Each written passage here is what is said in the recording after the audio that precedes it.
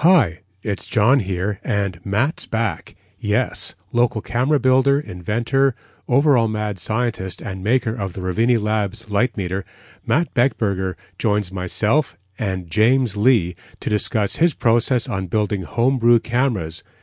Where does he find his ideas, his inspiration? What bits and bytes are in his spare parts bin? Join us and find out as we start now.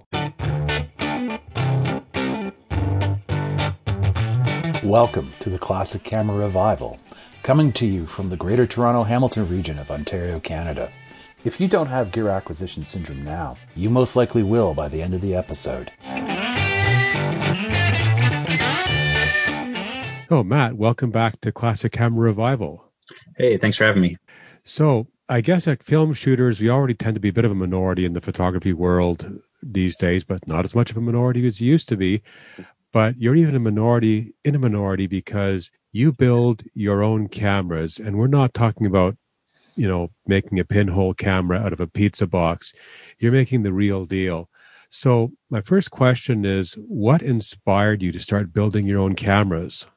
Well, I originally got into pinhole probably almost 10 years ago. And I don't know. I mean, you could probably buy pinholes back then, but I was a college student and I had materials and time and no money, so making them myself seemed like a sensible thing to do. And the first one that I built was a 6x17. So I also kind of wanted it to be like different. I didn't want to just make, like a 6x6 or something. I wanted it to be kind of exciting. Yeah. Something a little different. So. And is that the 6x17 that's sitting in my my front room right now? No, it's not. That one I built later. To use with a lens, because you really do have to kind of design.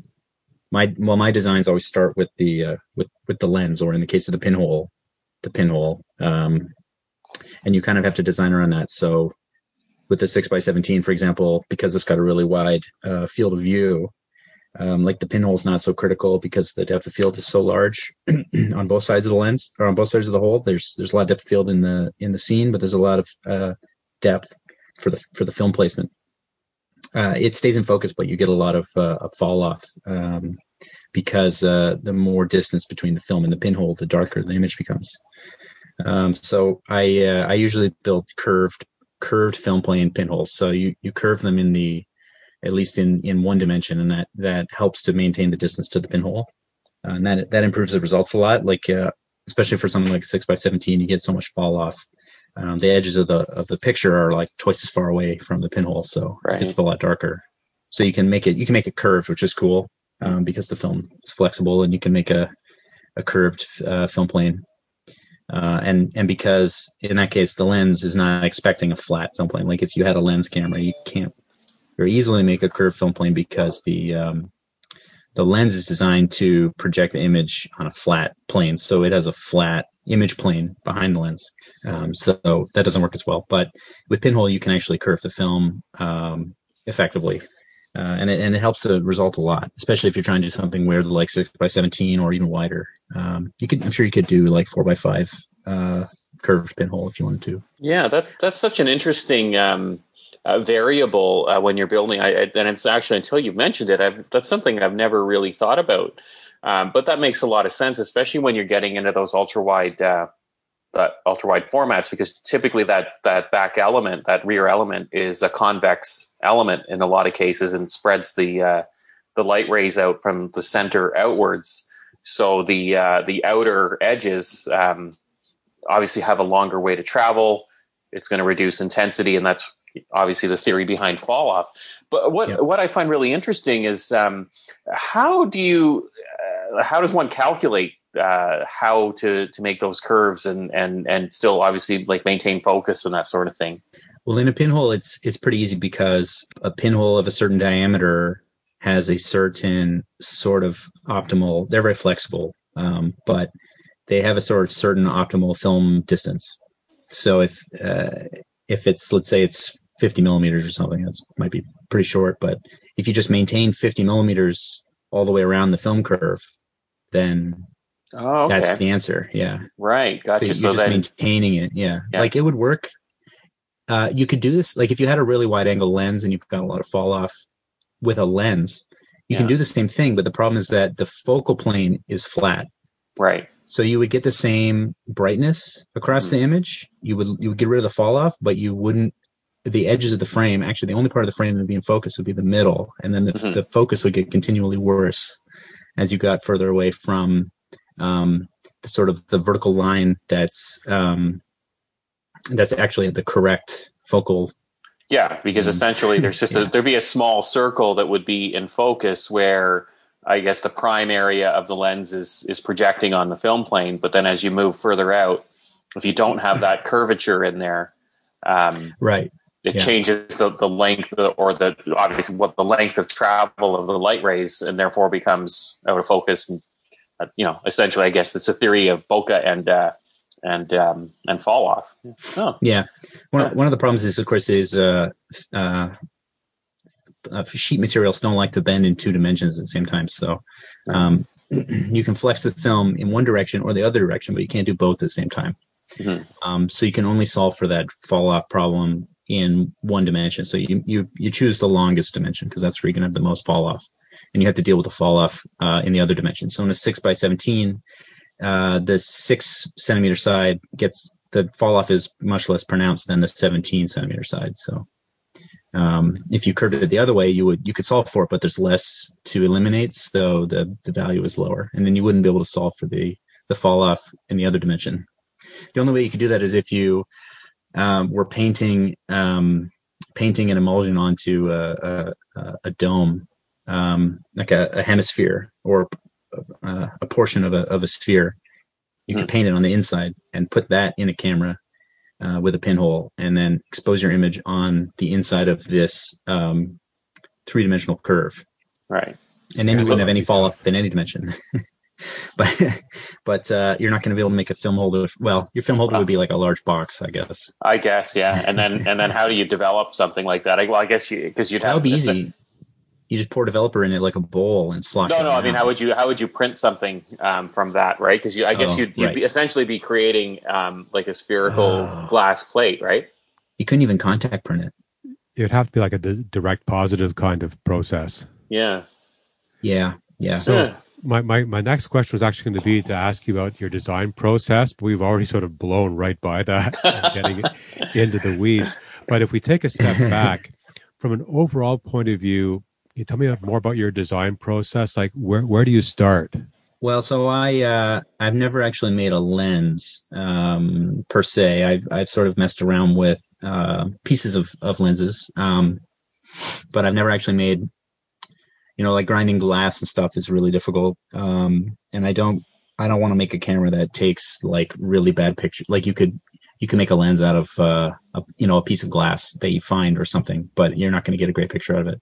But so generally the first step is to find a lens and sort of figure out the capabilities of the lens. So you're going to need to know the focal distance and the lens coverage at the focal distance. So you might already know that if you know what the lens is for originally. So if you have a large format, or let's say you took an old folding 6x6 pocket camera, you know that lens is supposed to cover 6x6, and it may cover a little bit more. So if you're going to try to like play with the limits, it can always cover less. Of course, if you want to play with the limits, you can get a piece of like parchment paper or wax paper or tissue paper.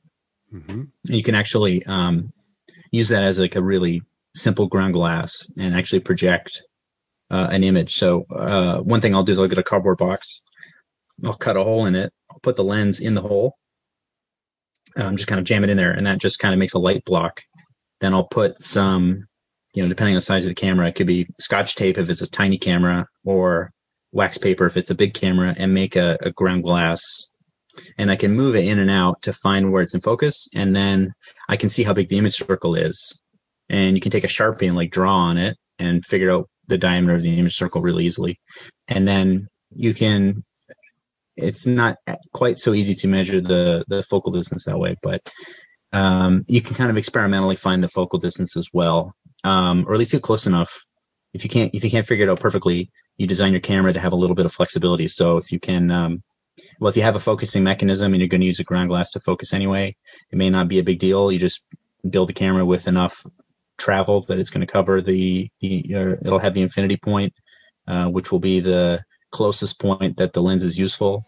And then moving the lens further away from the film, it's going to be more and more macro or closer focusing. But you want to make sure you have that infinity point. Any closer doesn't actually do any optical good because nothing will ever be in focus. So you find the spot you need, and then you can kind of start working your design backwards from there. So usually what I do, I like to design in the computer, especially now because I do a lot of 3D printing. But even before that, I would spend a lot of time 3D modeling parts. So it lets me kind of easily play with the design. So I would draw the lens, and then I would start drawing. I would draw a cone off the back to represent the image circle, and I would start drawing all these different virtual pieces in my 3D drawing to represent like the light path. And then I go on to the next step, which is like once I have the characteristics of the lens determined, and I determine, my goal film size and film type. So if it's a 35 millimeter film or 120 film, and or a large format, 4x5, and you start building dimensions on dimensions after that. And for things like I assume like for the lens, you're typically looking for a lens that has a shutter already built into it. I try to, yeah. I usually end up using. I mean, it's very easy to take a lens that's for a different format and kind of go down a format. So like, it's really easy to build a medium format camera using a large format lens, or using a medium format lens to build a 35 millimeter camera. I've done all of those before. You can also build like a kind of a multi-format camera. Like I have a sort of a small 4x5 that's built around a 65 millimeter large format lens. So it does 4x5 and takes 4x5s, but I also have a 6x9 rollback that can go into the camera as well. So, it's easier to work down the size scale, because most lenses, with a few exceptions, don't cover beyond the format they were designed for. So most 35 millimeter lenses don't really cover much beyond the, I think it's 42 millimeter diagonal size of a standard 35 millimeter frame size. Mm-hmm. So you're going to struggle to, you could build a 6x6 camera that takes M42 lenses, for example, but you'd have to figure out a shutter, and you would end up with a circle in the middle of your 6x6 rather than full 6x6 coverage. You get like a 45 millimeter diameter circle, which could be cool, but it's not, you can't just kind of jam two things together and get a result. You will get a larger image circle if you move the lens further away, but there's only one distance where it will focus to infinity. So you have some variability you can play with, but you are going to be limited to a certain range of distances that are useful, basically. And I guess one decision you have when you're designing and building a camera is what parts do you fabricate yourself from scratch, and what parts do you sort of, scrounge or Frankenstein from other cameras? Right. Yeah. I mean, I never take like a good camera and take parts from it. But if you have broken cameras around that are, beyond repair or not worth repairing, they're a great source for parts. It depends on, what you have access to. If you have a lot of tools and know-how, you can get a lot done. If you've got a 3D printer, you can definitely print like every piece of a camera if you want, except the lens. Or there are people who have printed lenses, but there's a lot of post-processing needed to make it even close to optically clear. But you can do a lot with 3D printing. Like nice things are like, like a self-contained back, like from a Hasselblad, is a great starting point for a camera, because that takes care of film transport and film counting. It's light tight. It's got a dark slide, so it's you can even make it interchangeable. So it's that's something like that solves a lot of problems for you. There's a lot of people who make panoramic cameras, 35 millimeter panoramic cameras, by taking an old SLR and cutting out. They remove the shutter and they cut out the excess around the film, basically where the shutter plane used to be.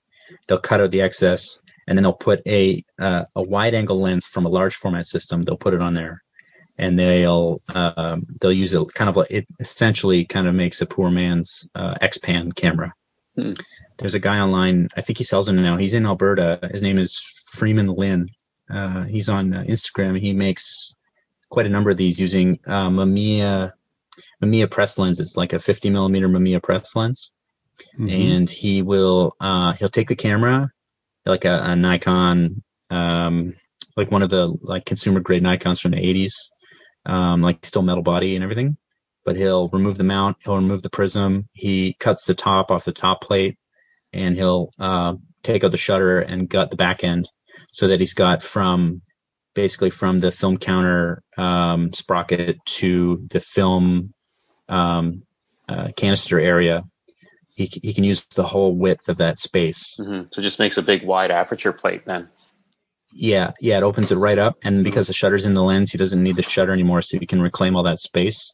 And then he'll 3D print a piece that goes over the top where he cut off the prism, and it goes over the front to fill all the gaps back in, and then it provides the bayonet mount for the Mamiya press lens. And then he'll put a viewfinder on top of this flat plate where the prism used to be, and that's where he's puts a viewfinder. That sounds very cool. Yeah, it's really cool. And I think he started making those now. Even like you can buy them from him, and those are really neat. I might have to check that out. Yeah, that is really cool. So when you're building the camera, like in terms of the parts and fabrication, what do you find the most challenging bits to work on? Well, it depends on the material I've chosen. I'll work in wood or I'll work in metal, depending on depending on the part. Like a camera, you want it to be pretty light. So, large pieces you maybe want to make out of wood. Smaller pieces you might want to make out of metal because you need more strength or higher precision or something. So material choices are really driven by the requirement of that piece. And it has to be light proof too. So metal's nice because it is light proof. Really thin wood is not necessarily light proof. So you want to make sure you're using materials that are going to block the light well enough that the camera doesn't. It depends if you want to coat it or something too, I guess. But like if you had really thin wood, light could actually go right through it. It'll light up essentially on the inside. So you have to sort of take into account the light proofing requirements. And usability. 3D printed plastic is good too. It's really convenient. It doesn't take a lot to, you don't need a lot of tools to get involved with the 3D printing of a camera. You really just need some hand tools and a 3D printer, and you can iterate quickly. Like you can, print out some pieces, and if there's a problem, reprint it quite quickly. So it's totally about the case by case. But usually aluminum, sometimes steel where I need some steel pieces. I like to use wood because I like the look. So I'll use wood and I'll finish it with tung oil or something. Camera I made recently, the top and bottom halves were made of maple. And I made a camera. Part of it was oak, kind of reinforced with aluminum, but a bunch of it was made from oak. Like the main body panels were oak. I recently did a small camera that uses a 35 millimeter lens that I got from a Canon Owl point and shoot. I put in an old microscope Polaroid adapter shutter, and I found actually that it's got some fallout, like a lot of fallout, but it does cover 6x6. Huh. So I think the focal distance is like 30 something millimeters. It's very short. So I made this short little body it's a short little body, and then it's a Kiev 88 back. And then around the perimeter of the body is cold shoe slots. There's 3 on the 3 sides. There's none on the bottom, but there's 3 on the 3 sides. And then I designed a bunch of accessories that slide into those slots. And when the back is on the camera, it locks everything in place. It blocks the rear of the slots to prevent anything from falling out. So there's a viewfinder on a riser. There's a grip. There's some strap lugs and a couple other pieces. And then this one's just fixed focus. I'm holding it up to the camera for the viewers at home who can't see. I can see it. It looks really cool. Yeah, and so he uses a Kiev 88 back. I did use metal. I made aluminum hooks for the top latch and and actually steel little tabs that engage on the bottom of the film holder, and then the whole thing snaps together pretty nicely. And that's all 3D printed plastic except for there's a shutter release cable, a short shutter release cable built into the grip. Actually, I was having trouble getting the lens just right. And I printed some plastic shims, but basically just thin washers. I printed a couple different sizes, and then I cut out some more out of paper, and I used a microscope to try to focus an image against a negative that was taped inside the film holder and then lit with a LED through the film backing paper door where you view the number. I shined a light through there and was using that plus a negative taped inside plus a microscope as a collimating device to set the lens correctly through experimentation. It was kind of fiddly, but seems to have worked. You have a lot of patience for doing that, man. That's incredible. Holy smoke. It looks a lot like one of the Hasselblad super wides with the 38, 38.4 Biogon or something.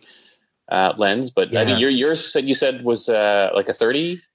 It's a 35 millimeter. Originally it was f4.5, but the original camera, the shutter and the electronically controlled shutter and the aperture use the same blades.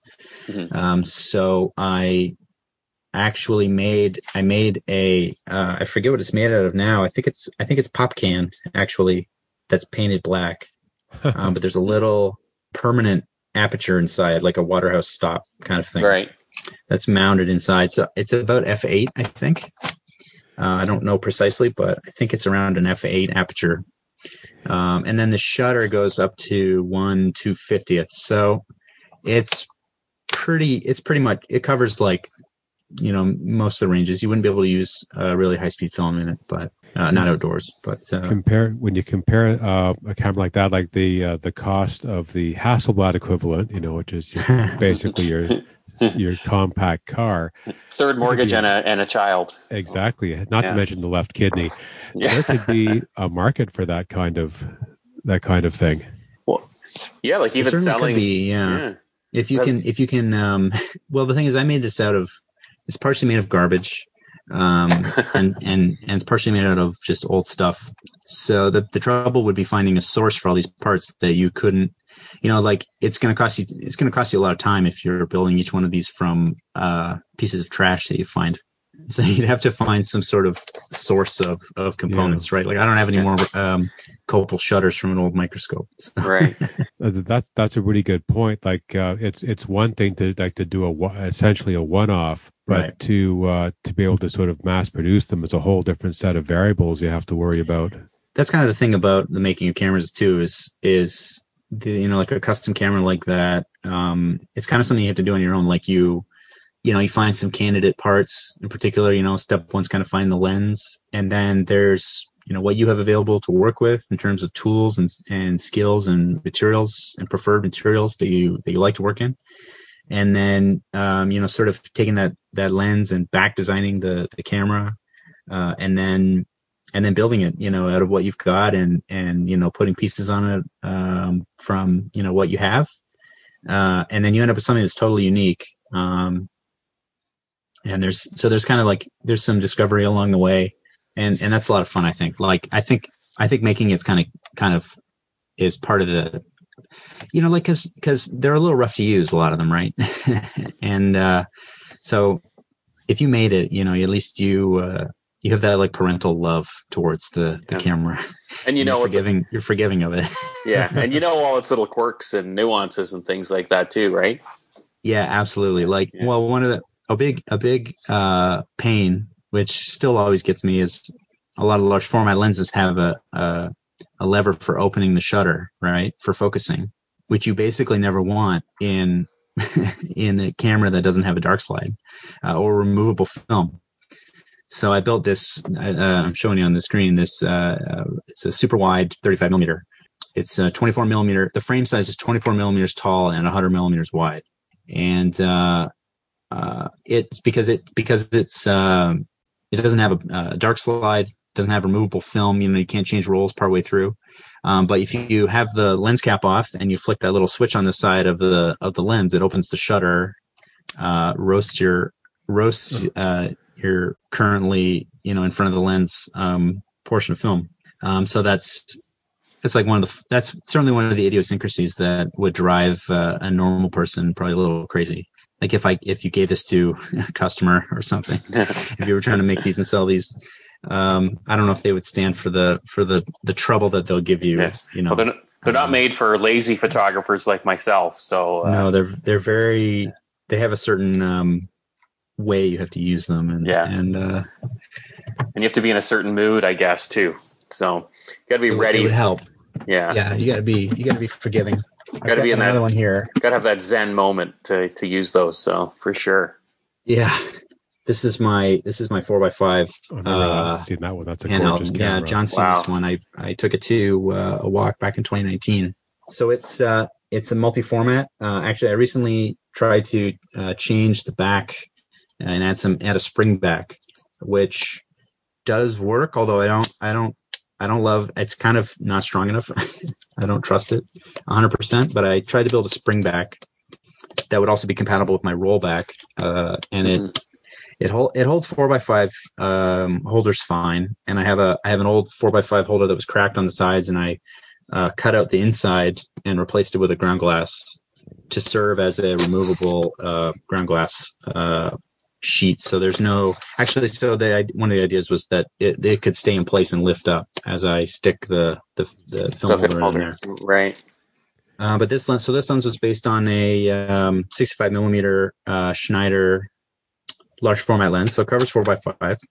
I got that at Burlington Camera for a nice deal. So that's what set me down the path here to build this one. So it's built around that lens, and it's really it's not built for any other lenses. I've never put any other lenses on it. The focusing mechanism is an old macro bellows, a Solagor macro bellows, I think it was the brand, that I removed a bunch of I removed the standards, cut them off, and I'm using the tripod mounting hole, put a stud in there, and that is now the front lens shift. So this camera has left and right shift, and it has rise and fall and tilt and swing. It's only front lens movements, but it has all those movements, and it has a bag bellows, a trapezoidal bag bellows, and then it has a rotatable film back that I modeled after a Graphic View 4x5 monorail that I have. So it has pins on the back that you can undo 2 clips and then rotate it from landscape to portrait, which gave me a fun issue that when it's in portrait mode, the viewfinder gets in the way of the dark slide. So then I had to modify my viewfinder mount. The viewfinder is actually it's a door peephole. Home Depot sells these peepholes they're not super wide. They're only 120 degrees wide, but they're quite large diameter. They're like a 1 inch diameter. So they're actually kind of nice to look through. It's not as nice as a real wide angle viewfinder, but they're only like $10. And you can mask off the view with some black tape to match the coverage of your lens. So that goes on the top on a little swiveling mount that can move in and out. So to take the dark slide out, you swing it out of the way, pull the dark slide out, then you can put the lens back or put the viewfinder back, and now you can line up your shot. I usually shoot it with a shutter release in my left hand, and then there's a handle on the right side of the camera. So I hold it, or I support the camera with my palm, and I have the shutter release in that same hand.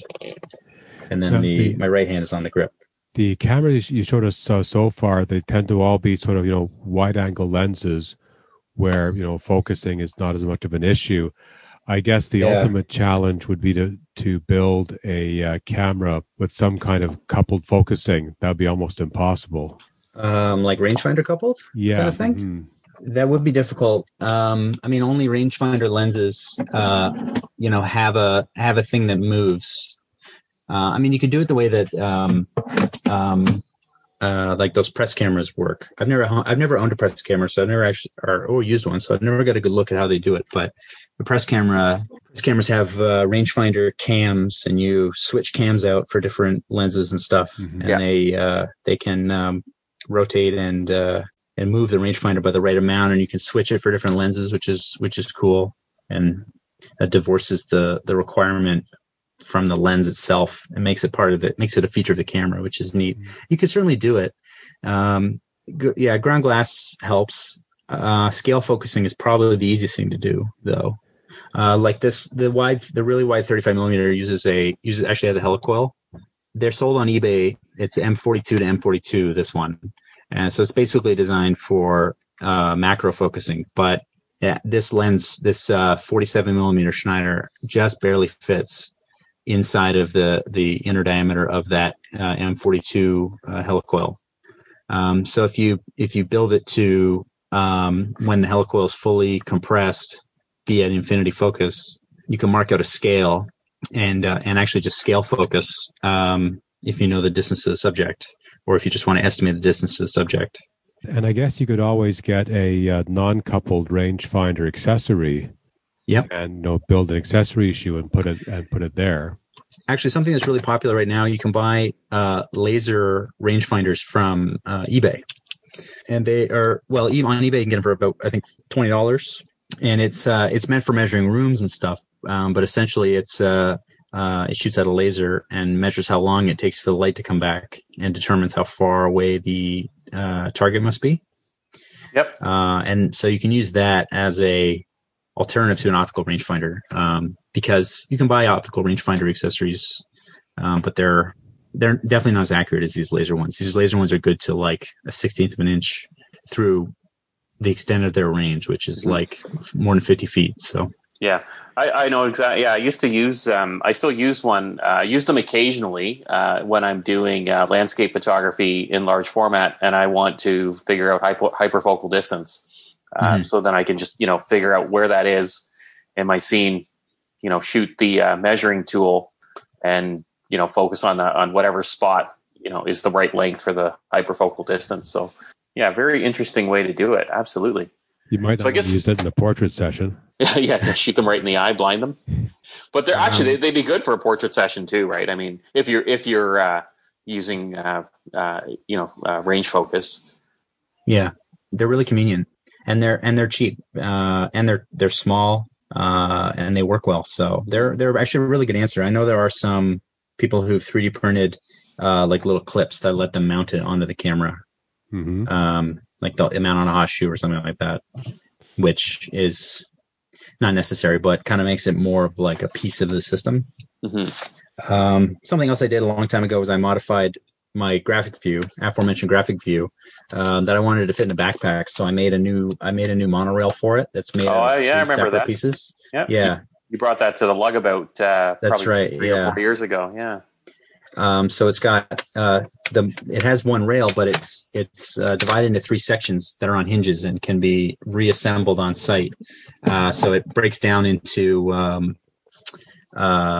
the total width, or it's 3 6-inch sections. So the total length is 18 inches when it's assembled, but you can shrink it down to 6 inches, and then it can lie, facing outwards inside of a camera backpack or something. And it's much more convenient than, with that camera originally was a fixed 16-inch rail, and it just doesn't fit in anything. They give you like a big suitcase when you buy the camera, but it's not convenient at all. So that was a nice modification. So that's just a relatively small modification of an existing camera. So a more general question now, for you personally, what is the most rewarding part of building your own cameras? Well, I really like building them. So a big part of it is the actual building part. I definitely spend more time building them than I do shooting them, or shooting cameras in general, even ones I don't build. I like the problem solving, and there's something about just making a camera that doesn't exist, or like in the case of the one that uses the lens from the Canon Owl, it was taking a camera that I didn't like and maybe trying to turn pieces of it into a camera that I did like. So like, I don't know, it's just, there's the challenge, there's the brain involvement, there's the fabricating and the just the whole process. I really enjoy. Like, I would enjoy making cameras for other people, as long as it's new and interesting and exciting. So a lot of it, I'd say it's probably 75% the process, and then getting a result is great. And I don't always shoot them as much as I should, but they're interesting too. I like the results. I like working with the cameras when they're finished. A lot of them, you do need some patience for them sometimes, especially compared to something like an SLR. So it's not an everyday camera, and they're usually pretty big and heavy too. So, but they can do stuff that no other camera can do. So that's a big part of it for sure. Now, are you working on any projects right now, or do you have any other projects sort of on the horizon? I've been playing with the design for a motorized panoramic camera. And I have like a box of parts that's kind of waiting. And I keep kind of fiddling with the design and then losing interest because I'm struggling to find a solution to a problem that I foresee with the camera or something like that. But the idea is a motorized camera that draws the film past a slit. There's a lens and then there's a slit, and then the camera will spin and it will also advance the film at the correct speed so that the image is formed as the camera sweeps across the scene. There have been some companies that have done that kind of thing before. There's a Swiss company called Seitz, Seitz, and they used to make a camera that did this. And I've looked at that and kind of got some ideas from there. I thought that would be neat because you can do like infinitely long panoramas if you want. You can do a panorama beyond 360. If you had some kind of like, I don't know, changing scene, you could just keep on revolving the camera around and around until you're out of film. And is a technique called like slit scanning?